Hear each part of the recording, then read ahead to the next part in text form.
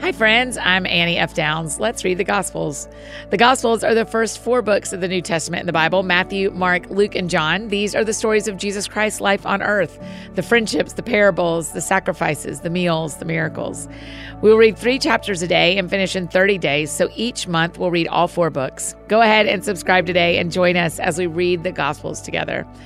We're in the second week of January, and we are in the book of Luke. We started with the book of John, and now we are working our way through Luke. I will read 3 chapters to you today. You can listen or read along in your own Bible, and then I'll pray, and that's it.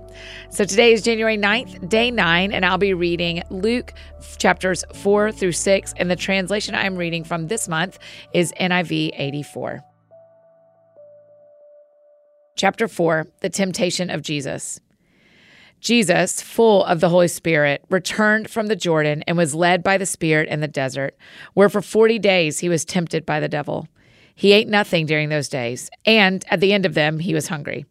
The devil said to him, "If you are the Son of God, tell this stone to become bread." Jesus answered, "It is written, man does not live on bread alone." The devil led him up to a high place and showed him in an instant all the kingdoms of the world. And he said to him, "I will give you all their authority and splendor, for it has been given to me, and I can give it to anyone I want to. So if you worship me, it will all be yours." Jesus answered, "It is written, worship the Lord your God and serve him only." The devil led him to Jerusalem and had him stand on the highest point of the temple. "If you are the Son of God," he said, "throw yourself down from here. For it is written, he will command his angels concerning you to guard you carefully. They will lift you up in their hands so that you will not strike your foot against a stone." Jesus answered, "It says, do not put the Lord your God to the test." When the devil had finished all this tempting, he left him until an opportune time. Jesus rejected at Nazareth. Jesus returned to Galilee in the power of the Spirit, and news about him spread through the whole countryside. He taught in their synagogues, and everyone praised him. He went to Nazareth, where he had been brought up, and on the Sabbath day he went into the synagogue, as was his custom. And he stood up to read. The scroll of the prophet Isaiah was handed to him. Unrolling it, he found the place where it is written, "The Spirit of the Lord is on me, because he has anointed me to preach good news to the poor. He has sent me to proclaim freedom for the prisoners and recovery of sight for the blind, to release the oppressed, to proclaim the year of the Lord's favor." Then he rolled up the scroll, gave it back to the attendant, and sat down. The eyes of everyone in the synagogue were fastened on him. And he began by saying to them, "Today this scripture is fulfilled in your hearing." All spoke well of him and were amazed at the gracious words that came from his lips. "Isn't this Joseph's son?" they asked. Jesus said to them, "Surely you will quote this proverb to me, 'Physician, heal yourself. Do here in your hometown what we have heard that you did in Capernaum.' I tell you the truth," he continued, "no prophet is accepted in his hometown. I assure you that there were many widows in Israel in Elijah's time, when the sky was shut for 3.5 years, and there was a severe famine throughout the land. Yet Elijah was not sent to any of them, but to a widow in Zarephath in the region of Sidon. And there were many in Israel with leprosy in the time of Elisha the prophet, yet not one of them was cleansed, only Naaman the Syrian." All the people in the synagogue were furious when they heard this.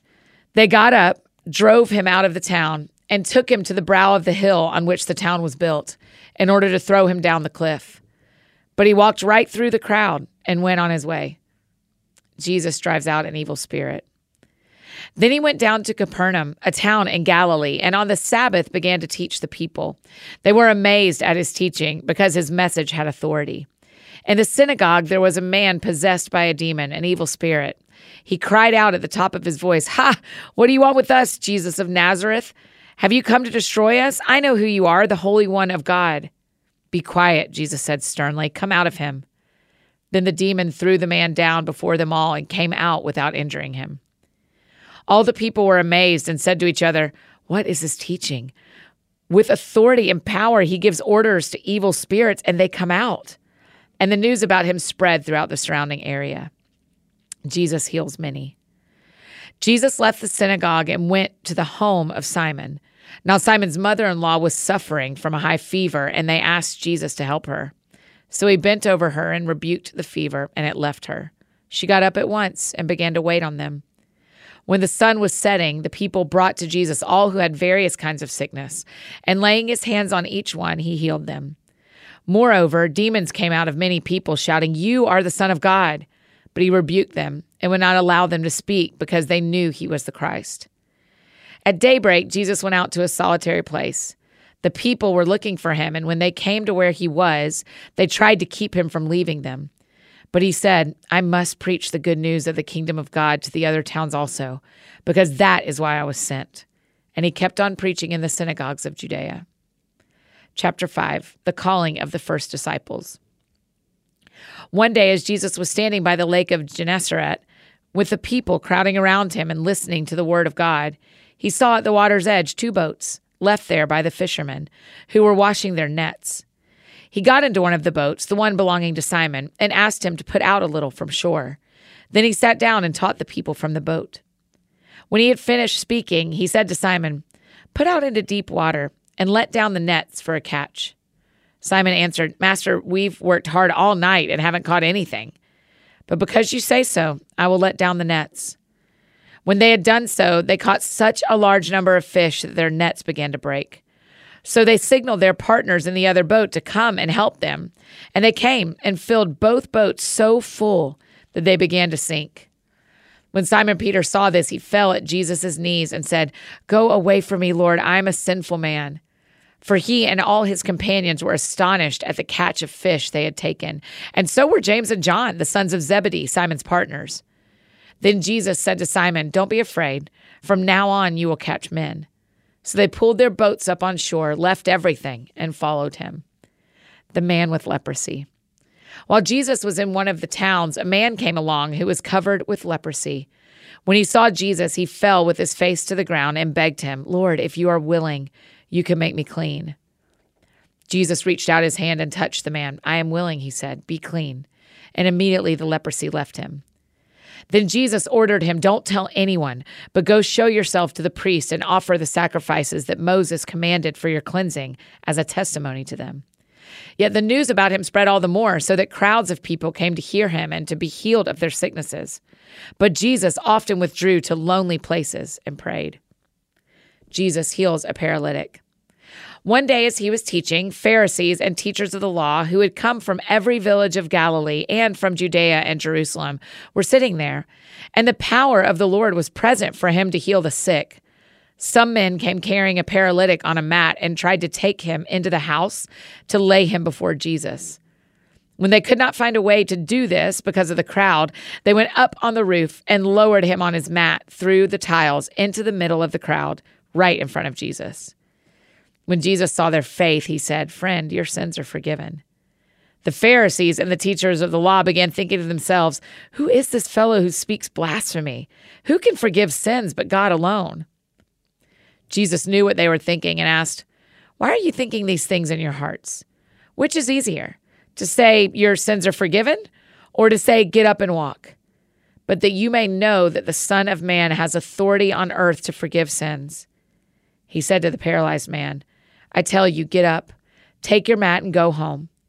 Immediately he stood up in front of them, took what he had been lying on, and went home praising God. Everyone was amazed and gave praise to God.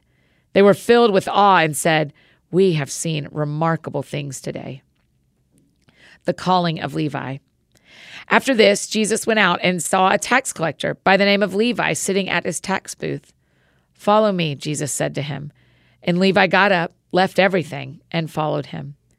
Then Levi held a great banquet for Jesus at his house, and a large crowd of tax collectors and others were eating with them. But the Pharisees and the teachers of the law who belonged to their sect complained to his disciples, "Why do you eat and drink with tax collectors and sinners?" Jesus answered them, "It is not the healthy who need a doctor, but the sick. I have not come to call the righteous, but sinners to repentance." Jesus questioned about fasting. They said to him, "John's disciples often fast and pray, and so do the disciples of the Pharisees, but yours go on eating and drinking." Jesus answered, "Can you make the guests of the bridegroom fast while he is with them? But the time will come when the bridegroom will be taken from them. In those days they will fast." He told them this parable. No one tears a patch from a new garment and sews it on an old one. If he does, he will have torn the new garment, and the patch from the new will not match the old. And no one pours new wine into old wineskins. If he does, the new wine will burst the skins. The wine will run out, and the wineskins will be ruined. No, new wine must be poured into new wineskins. And no one, after drinking old wine, wants the new, for he says the old is better. Chapter 6, Lord of the Sabbath. One Sabbath, Jesus was going through the grain fields, and his disciples began to pick some heads of grain, rub them in their hands, and eat the kernels. Some of the Pharisees asked, "Why are you doing what is unlawful on the Sabbath?" Jesus answered them, "Have you never read what David did when he and his companions were hungry? He entered the house of God, and taking the consecrated bread, he ate what is lawful only for priests to eat, and he also gave some to his companions." Then Jesus said to them, "The Son of Man is Lord of the Sabbath." On another Sabbath, he went into the synagogue and was teaching, and a man was there whose right hand was shriveled. The Pharisees and the teachers of the law were looking for a reason to accuse Jesus, so they watched him closely to see if he would heal on the Sabbath. But Jesus knew what they were thinking and said to the man with the shriveled hand, "Get up and stand in front of everyone." So he got up and stood there. Then Jesus said to them, "I ask you, which is lawful on the Sabbath, to do good or to do evil, to save life or to destroy it?" He looked around at them all and then said to the man, "Stretch out your hand." He did so, and his hand was completely restored. But they were furious and began to discuss with one another what they might do to Jesus. The 12 Apostles. One of those days, Jesus went out to a mountainside to pray and spent the night praying to God. When morning came, he called his disciples to him and chose 12 of them, whom he also designated apostles: Simon, whom he named Peter, his brother Andrew, James, John, Philip, Bartholomew, Matthew, Thomas, James, son of Alphaeus, Simon, who is called the Zealot, Judas, son of James, and Judas Iscariot, who became a traitor. Blessings and woes. He went down with them and stood on a level place. A large crowd of his disciples was there, and a great number of people from all over Judea, from Jerusalem, and from the coast of Tyre and Sidon, who had come to hear him and to be healed of their diseases. Those troubled by evil spirits were cured, and the people all tried to touch him because power was coming from him and healing them all. Looking at his disciples, he said, "Blessed are you who are poor, for yours is the kingdom of God. Blessed are you who hunger now, for you will be satisfied. Blessed are you who weep now, for you will laugh. Blessed are you when men hate you, when they exclude you and insult you, and reject your name as evil because of the Son of Man. Rejoice in that day and leap for joy, because great is your reward in heaven, for that is how their fathers treated the prophets. But woe to you who are rich, for you have already received your comfort. Woe to you who are well fed now, for you will go hungry. Woe to you who laugh now, for you will mourn and weep. Woe to you when all men speak well of you, for that is how their fathers treated the false prophets. Love for enemies. But I tell you who hear me, love your enemies. Do good to those who hate you. Bless those who curse you. Pray for those who mistreat you. If someone strikes you on one cheek, turn to him the other also. If someone takes your cloak, do not stop him from taking your tunic.